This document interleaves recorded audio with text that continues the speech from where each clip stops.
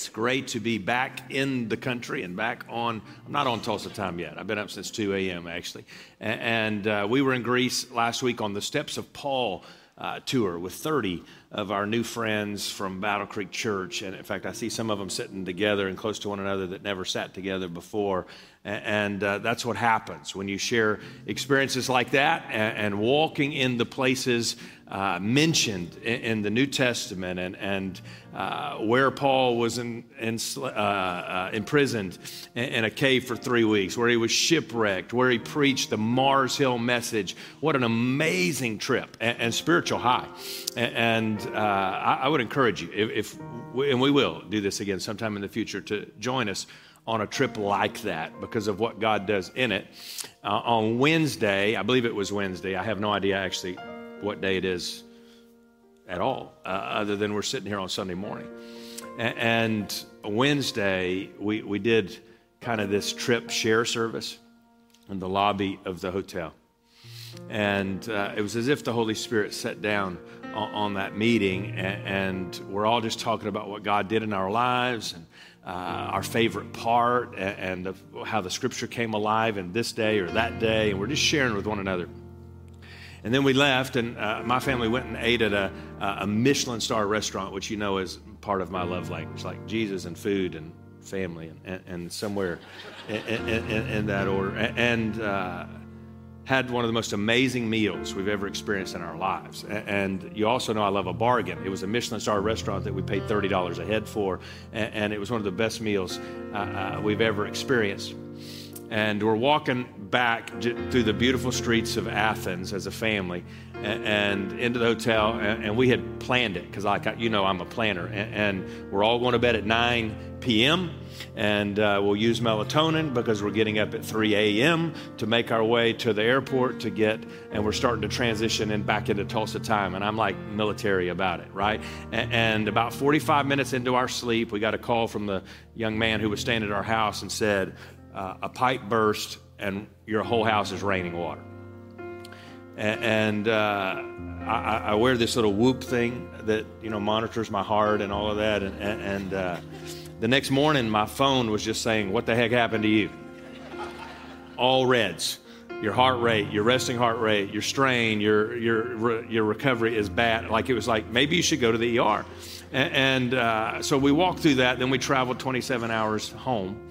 And walked into our home and just saw just a mess.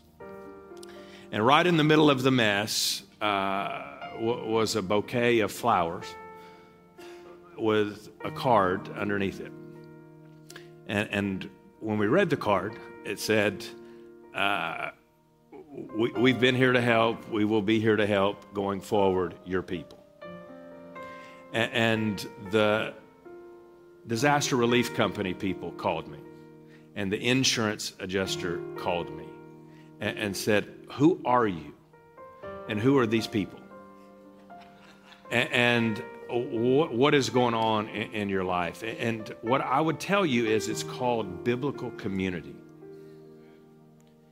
That our community group came while we were gone and pulled our underwear out of drawers that water was pouring into, took mattresses apart, and began to move things out. And then the last few days, as we've been going from 7 a.m. to 7 p.m. just in water,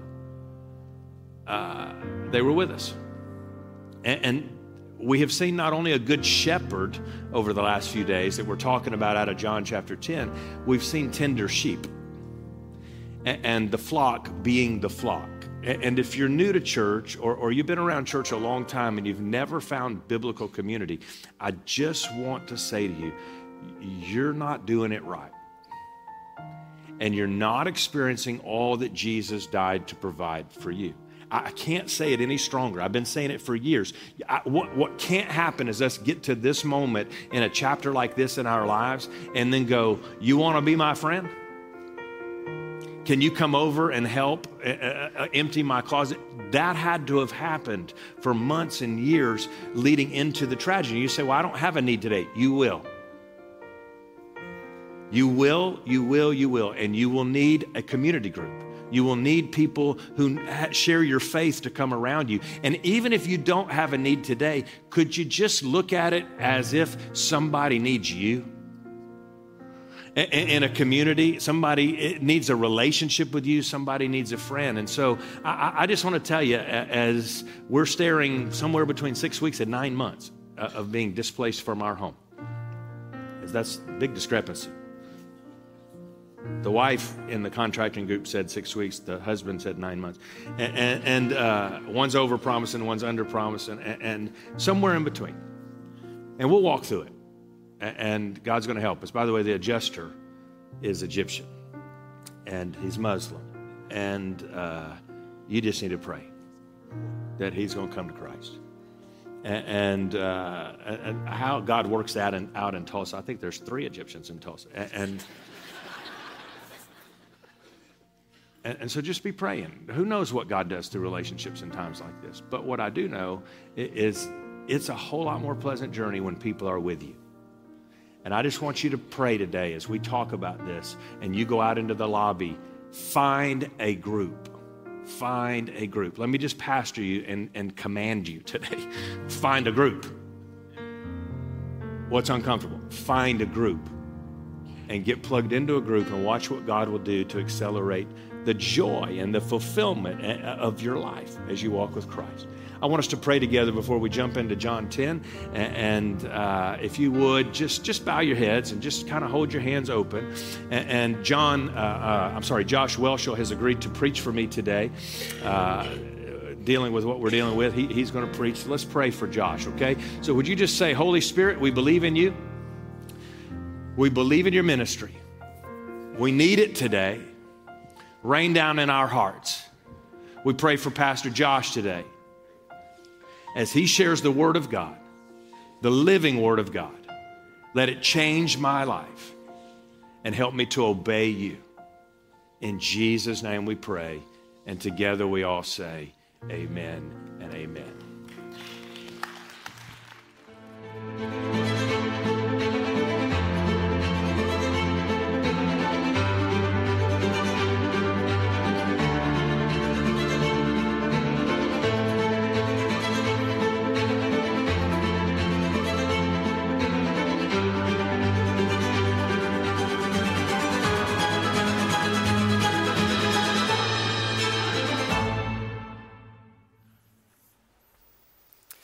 Good morning, church. So glad that you're here with us today. In fact, can we take a moment here at Broken Arrow, welcome everyone joining us at all of our other campuses and those watching online with us today.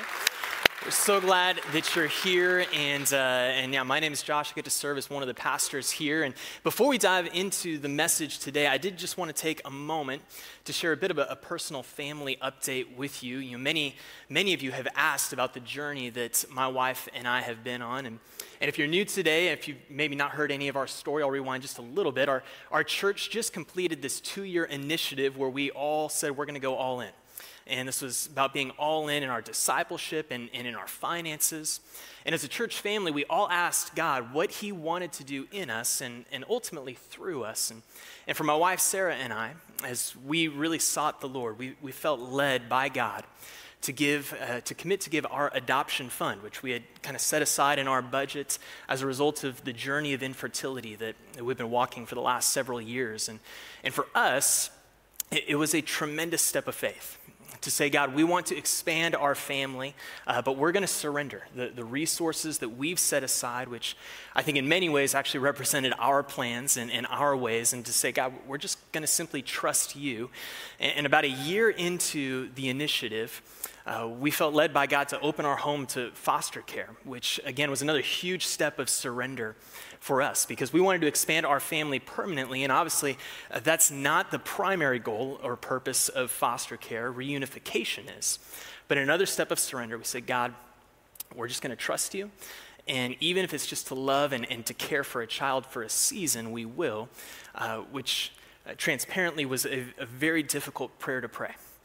But through foster care, many of you have gotten to meet Jeremiah, who was placed with us to love and to care for, and so many of you have prayed for us and have encouraged us in this journey, which truly has been a blessing and a greater joy than Sarah or I could ever possibly express. And after a year of loving him and caring for him, the door has opened for us to permanently welcome him into our family through adoption. And so, as we begin this year, Jeremiah is officially Jeremiah Welchel, and we are so excited.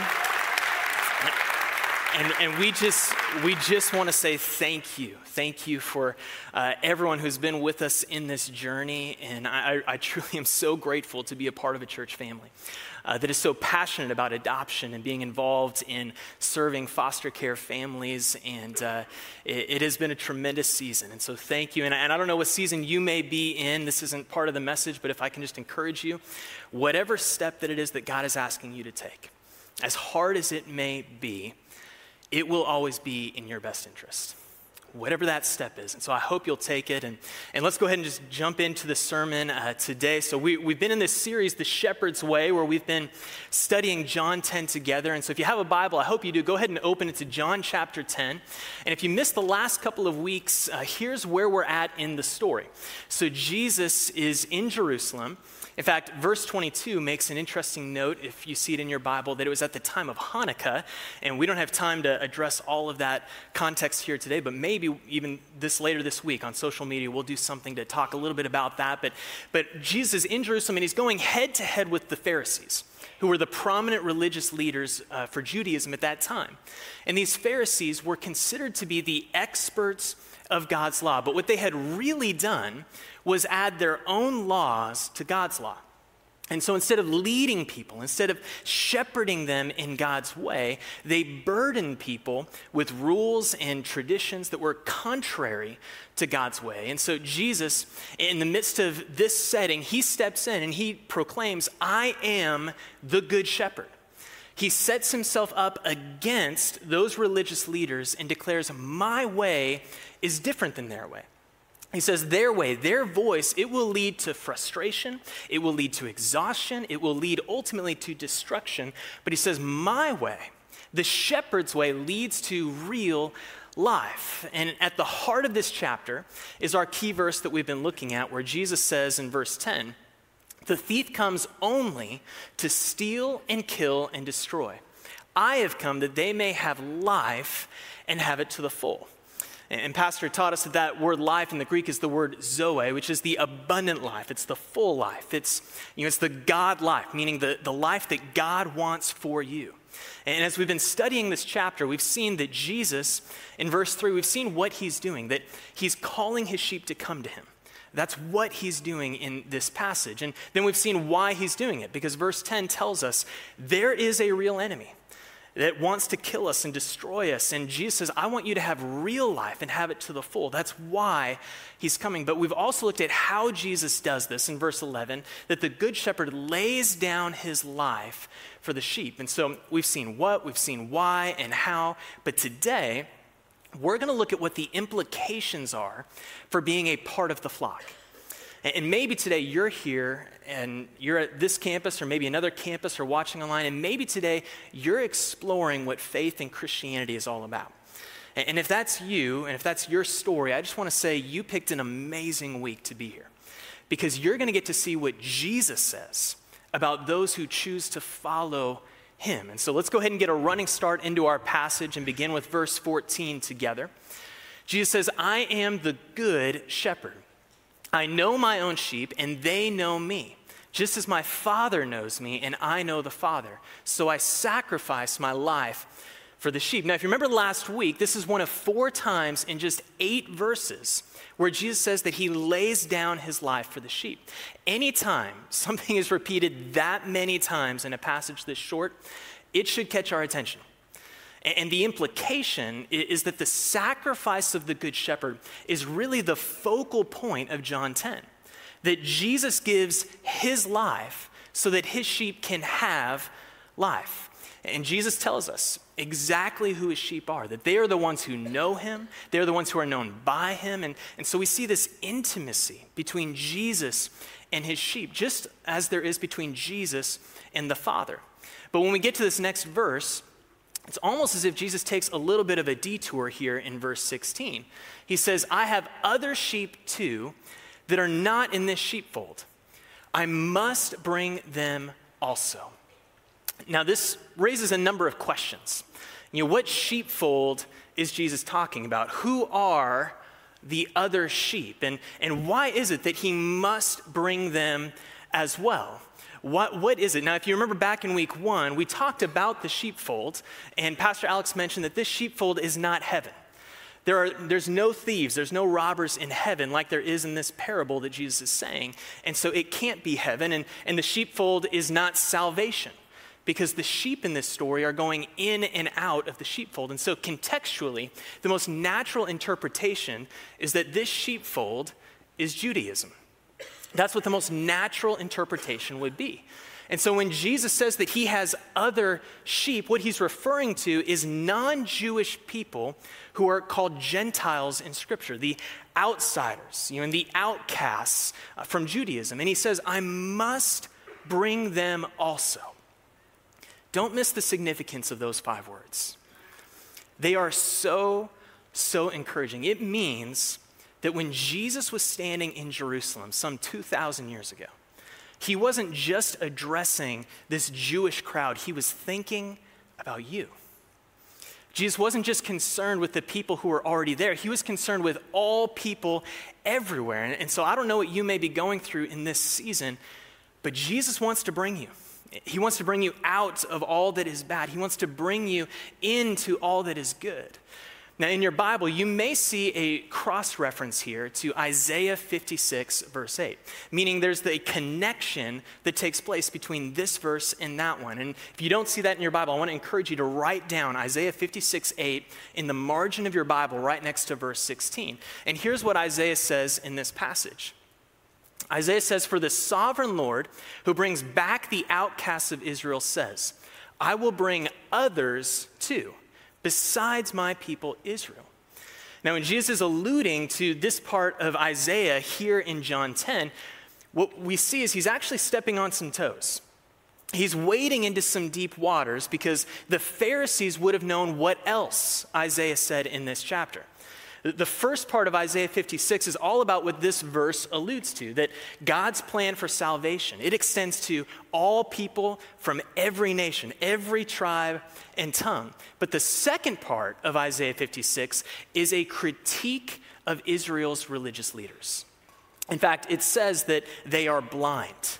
It's interesting that if you go back to chapter 9 of John, that Jesus says that the Pharisees are blind, that they are shepherds who lack knowledge and understanding. And so Jesus, when he's quoting Isaiah, when he's referring, he's taking a bit of a shot at the Pharisees, but he's not just trying to get under their skin. He's making a messianic claim. He's declaring that he, as the good shepherd, will fulfill Isaiah 56:8. He says, I'm going to fulfill this, but not in the way that you, as the Pharisees and the religious experts, are going to expect. You see, they would have looked at this passage in Isaiah through the lens of Judaism. They would have said that in order to join God's flock, it meant coming into their sheepfold, adhering to their traditions and their laws and their regulations. But that's not what Jesus says. In fact, if we continue reading in verse 16, we see that Jesus says that they, this is the other sheep, that they will listen to my voice, and there will be one flock with one shepherd. And so here's what Jesus is saying. He's saying that the sheepfold is not what determines the flock. In other words, it's not about your family background. It's not about your heritage. It's not about your social status or your ability to influence. It's not about what you know or how moral of a life you live. The flock, according to Jesus, are the ones who listen to his voice. Now, that word listen in the Greek is the word akouo, which means to give careful attention to or to heed. In fact, if you're married or maybe really in any kind of relationship, maybe you grew up with parents who expected obedience in your household, here's what you know. You know that there is a difference between listening and listening. All right, by the way, this is not the moment to nudge the person sitting next to you. Okay, and here's the difference, okay? So the first listening is hearing. The second listening is heeding. So hearing is when you audibly hear someone or something that requires a response, like when a parent tells their child to do the dishes, or when your smoke detector starts beeping, which in my experience only happens at 1 a.m. I don't know if that's anyone else's experience, but you hear something that requires some sort of response. Now, I am actually completely deaf in my left ear, so it can be hard for me to audibly hear at times. Sarah is convinced that now that we have a baby, that I use it to my advantage. That I don't hear that Jeremiah is crying in the middle of the night, or didn't hear that he has a poopy diaper. And the truth is, I'm not ready to confess that at this point. But the first listening is when you audibly hear. The second is when you heed. Heeding is when you actually do the dishes. It's when you actually change the battery in the smoke detector. And so Jesus, he's saying, my sheep are not the ones who know and follow the law. They're not the ones that are just listening in the distance. Jesus is saying, my sheep, they are the ones I know. They're the ones who know me. And they are the ones who listen to my voice, who heed my voice. In other words, Jesus' sheep do what it is that he commands, just as Jesus listens to the Father. In fact, a couple chapters later in John 14, Jesus says, I love the Father and do exactly what my Father has commanded me. If you look at the next two verses in John 10, verses 17 and 18, Jesus tells us that he lays down his life. Why? Because it's what the Father commanded. And so Jesus makes the choice to align with the Father's command, to heed his voice. And in doing so, what we see is there's this intimacy and this oneness between the Father and the Son. It's the same intimacy and the same oneness that Jesus is inviting us into. Just as Jesus is one with the Father, we're called to be one with him. And here's what that means. It means that if you are one with him, and if you are one with him, and if you are one with him, and if you watching online or at a campus are one with him, if I am one with him, then we are all one in him. Verse 16 emphasizes that there is one flock. That is the shepherd's way. In fact, Jesus didn't just call us to be one, he prayed for it. We see this in John 17. Just before Jesus would lay down his life, here's what he prays. He says, I am praying not only for these disciples, which would have been his disciples at that time, but also for all who will ever believe in me through their message. That's us. So he's praying for us. And here's what he prays. I pray that they will all be, would you say it? One. That they will all be one, just as you and I are one. As you are in me, Father, and I am in you, and may they be in us so that, in other words, here's why Jesus is praying for oneness. Would they be one so that the world will believe you sent me? He goes on to say, may they experience such perfect unity that the world will know that you sent me and that you love them as much as you love me. In other words, our unity as a church, as a family of believers, our unity is a part of our testimony. It testifies to the fact that Jesus was indeed sent by God. It testifies to the love that God the Father has for us. But not only is unity a part of our testimony, it's a part of our security. I mean, we saw this last week, that there is an enemy who wants to attack and scatter the flock. And the enemy knows that if he can separate us from the flock, if he can separate you from the flock, then you're easy prey. Because when you are separated from the flock, listen, it means that you're separated from the shepherd. And so what does the enemy do? He uses deception as a tool for division. He uses discord to promote disunity, and then he will lie to us, and he will tell us that when we disagree with one another, that we should just disassociate, that we should just leave, and that's not the right way. It's the easy way, but not the right way. And hear me, the shepherd's way is not always easy, but it is always for our good. You know, as I've been studying this passage, I think one of the aha moments for me came when I realized that oftentimes when I read John 10, verse 10, I just read it on its own. That Jesus came as our good shepherd to give us this good life, this Zoe life. And that is true. Jesus did come to give us a full and abundant life, but verse 10 doesn't stand on its own. It is also connected to verse 16. And so Jesus came to give us a good life, and Jesus came to make us one. In other words, here's the aha moment. There is a connection between our unity and the abundance of life that we experience. Now, that doesn't mean that every member of the flock is going to agree on every issue every time. And that's okay, because there is a difference between disagreement and disunity. In fact, as we're talking about this, let me just give some simple definitions here. So a disagreement is a difference of opinion or perspective, which, as you know and as you've experienced in your life, this is something that's very natural.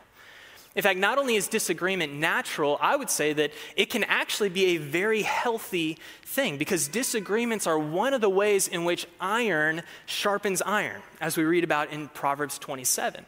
When this is navigated well, it actually brings us into conversation with one another. It leads us to personal reflection. It causes us to consider, where is it that my thinking or my perspective may be a little bit skewed or blurred? In fact, I would just suggest that within the body of Christ as a church, the goal should never be to try to eliminate all disagreement. I think it can be healthy, but B, it would just be an impossible task. For instance, there is a lot that Pastor Alex and I agree on. However, I strongly disagree. In fact, not just strongly, we had a very heated conversation not too long ago that was very strong. I strongly disagree with his view on In-N-Out Burger. I love In-N-Outs. You get me a 3x3 with grilled onions and no tomatoes, you cannot tell me that's not better than McDonald's. Okay, and so I strongly disagree with him, and I've realized I'm not going to change his perspective. He's not going to change mine, and that's okay. I still have the utmost respect for him. I still trust his vision for our church. I still trust his leadership and his theology. I just don't know that I trust his palate, okay? And so that's disagreement, and that is okay for us as a church. But here's the difference. Disunity, this is a fundamental or foundational divide, meaning that there is a schism that will permanently separate and isolate. And the reason that it's a permanent separation is because you can't build on two different foundations. That's why Jesus' confrontation with the Pharisees was so heated, because Jesus' teaching created a foundational divide. They pointed to their laws and to their traditions as the way of life. And Jesus says, no. I'm pointing to myself as the way to life. In fact, we see the tension as we continue reading in verse 19 together.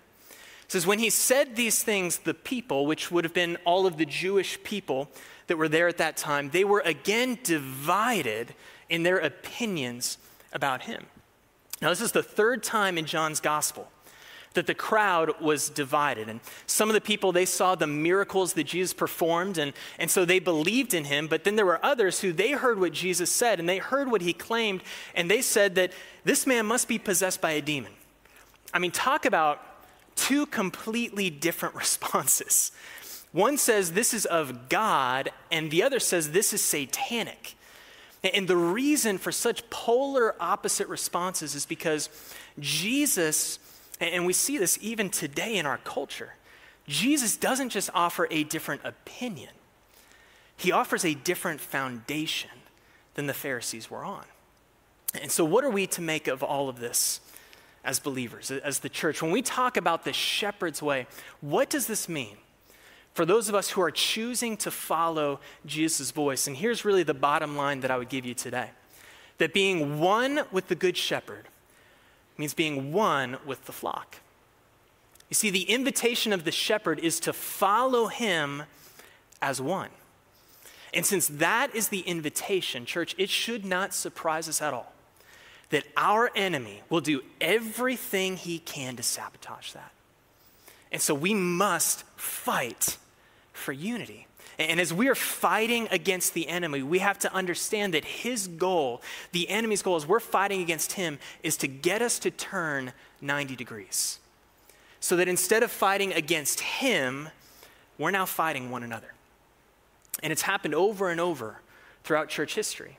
A great example of this would be in some of the secondary doctrinal issues. For instance, some people are really passionate about the theology of the end times. And maybe you're in that camp, and maybe you love debating. Are you premillennial or postmillennial or amillennial? And many people, when they hear the term millennial, you're thinking of someone who's in their 30s between Gen X and Gen Z. But those debates are not about generations. They're about the reign of Christ and when Christ will return. And when it comes to some of those secondary doctrinal issues, not primary ones, but secondary ones, listen, it's okay to love studying those things. And I hope you do. But we have to remember in the body of Christ that there are Bible-believing and God-fearing Christians that hold different opinions on those debates. And that's okay. As long as we are united on what's really important, which is this, doesn't matter what millennial view you hold, you believe Jesus is coming back. And so we stand in the midst of our disagreements with unity around what really matters. Another example would be politics. And again, I'm not saying that you shouldn't have an opinion. I'm not saying that you shouldn't engage in politics. But listen, Jesus' flock, the body of Christ, existed before there was a Democratic or Republican or independent party. The prerequisite for Jesus' flock is not your political party. It's whether or not, according to Jesus, whether or not you follow his voice. So regardless of your political persuasion, we can still as a church stand in unity regardless of where you stand politically and say, hey, we believe that there is a ruler who is above every other ruler, and that ruler is King Jesus. And that is the thing that's going to unite us as a church body. And so we must follow Jesus as one. Now, again, that doesn't mean that we're going to agree about everything at all times, and that's okay, because on the foundation of Christ, when he is the foundation, there is room for some disagreement. But hear me, on the foundation of Christ, there is no room for disunity. When you allow disagreement to become a reason for disunity within the body of Christ, here's what that means. It means that you have elevated your opinion or your perspective to the same level of authority as Jesus, which is idolatry, by the way. It's exactly what the Pharisees did.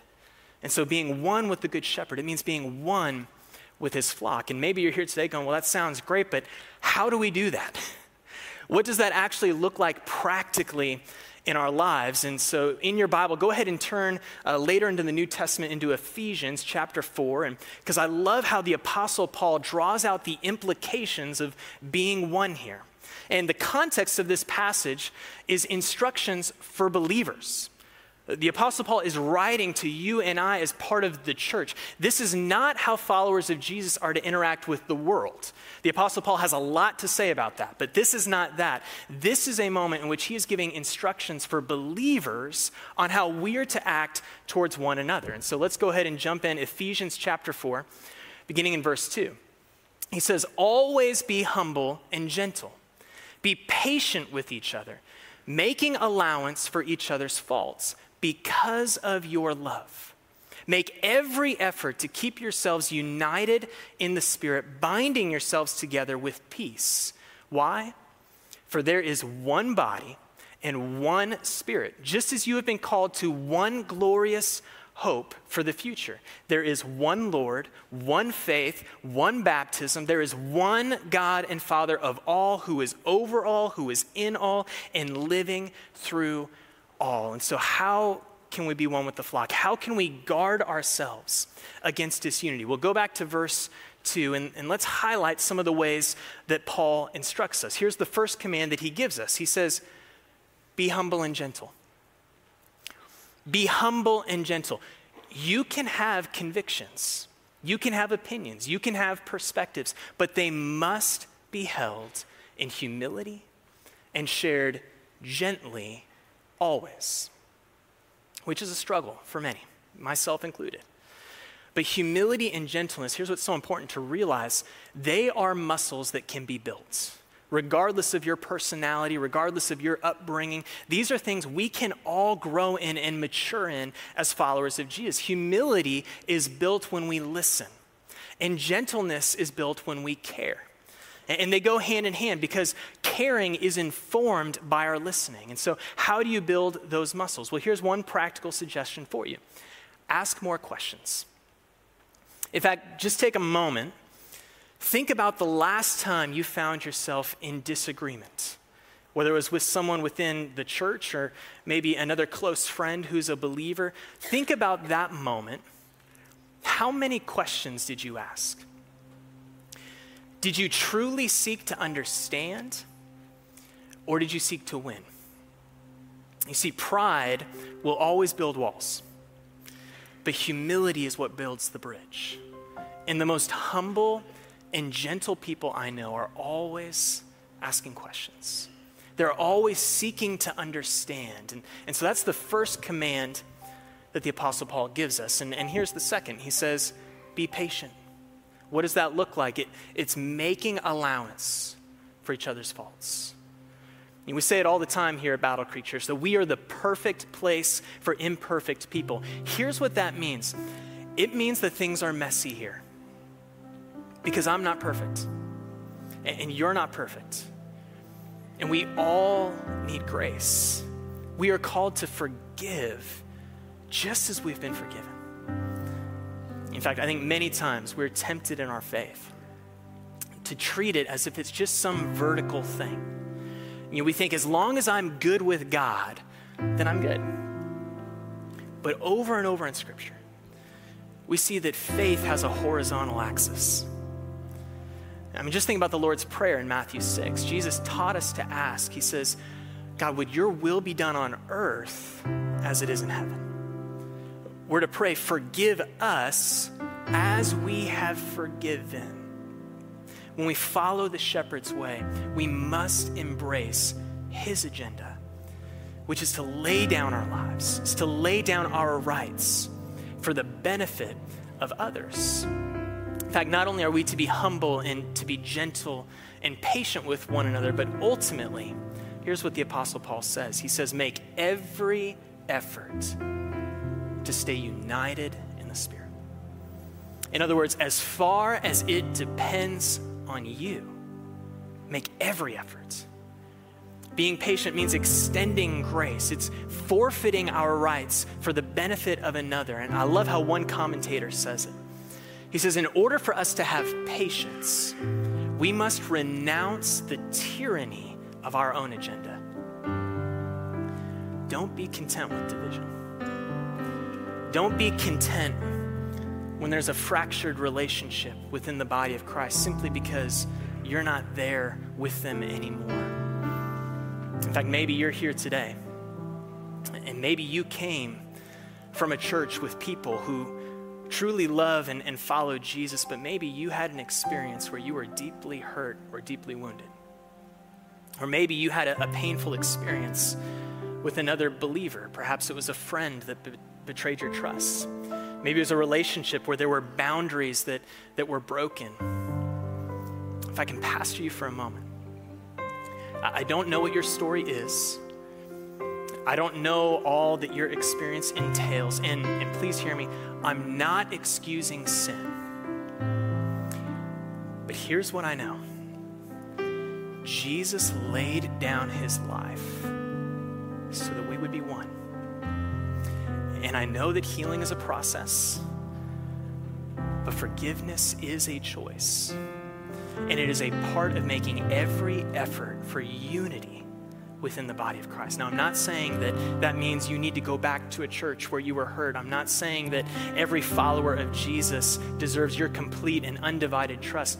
But if you allow bitterness, if you allow cynicism, if you allow resentment to take root in your heart, it will rob you of the abundant life that Jesus wants for you to have. Remember, verse 10 and verse 16 are connected. And being one with the Good Shepherd, it means being one with his flock. Would you bow your heads at all of our campuses today and allow me to lead you in a moment of prayer and reflection? Maybe you're here today and you are a follower of Jesus. You know that he is your good shepherd, that you are a part of his flock. would you take a moment to ask God, is there a relationship within the body of Christ that you need to mend?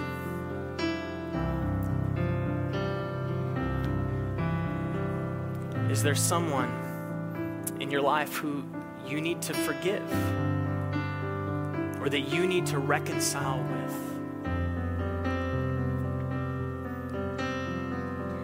Would you ask the Lord, have I allowed an opinion or a preference in my life to become something that divides? Have to remember, the body of Christ is the bride of Christ. He wants unity. He wants wholeness. Maybe ask the Lord today, is my life marked by gentleness, by humility? Am I making every effort to fight for unity within your body? And as you're praying and receiving from the Lord, maybe you're here today and you're realizing in this moment that Jesus isn't your good shepherd, that you're not actually listening to his voice, that you're not a part of his flock. And if that's you today, here's the good news. Jesus laid down his life for you. And it's his sacrifice that unites all of us who choose to follow him and who choose to listen to his voice. And regardless of your backgrounds, your social status, regardless of your pedigree or your job, your finances, your influence, all who follow the Good Shepherd are part of the same flock. Jesus came so that you could have an abundant life. In that abundant life, Jesus said, I am going to buy it with my own life. Scripture tells us that the one Father God gave his one and only Son, who gave his one and only life so that we could live by his one and only Spirit and together be one. So if that's you today, I want to lead you in a prayer of joining the flock. Praying is just simply talking to God, and you're not going to pray alone. You're going to hear men and women across all of our campuses praying as an encouragement to you in this decision. But would you pray out loud and just simply say, Dear God, I know that I'm a sinner, but today I ask you to be my Savior. Would you forgive me of my sin? Jesus, come into my life to be my Lord, my Savior, and my forgiver. And in the best way that I know how, I turn my back on my sin and I give my life to you. Thank you for saving me. And if you prayed that prayer today, I am so excited. It is the best decision that you have ever made.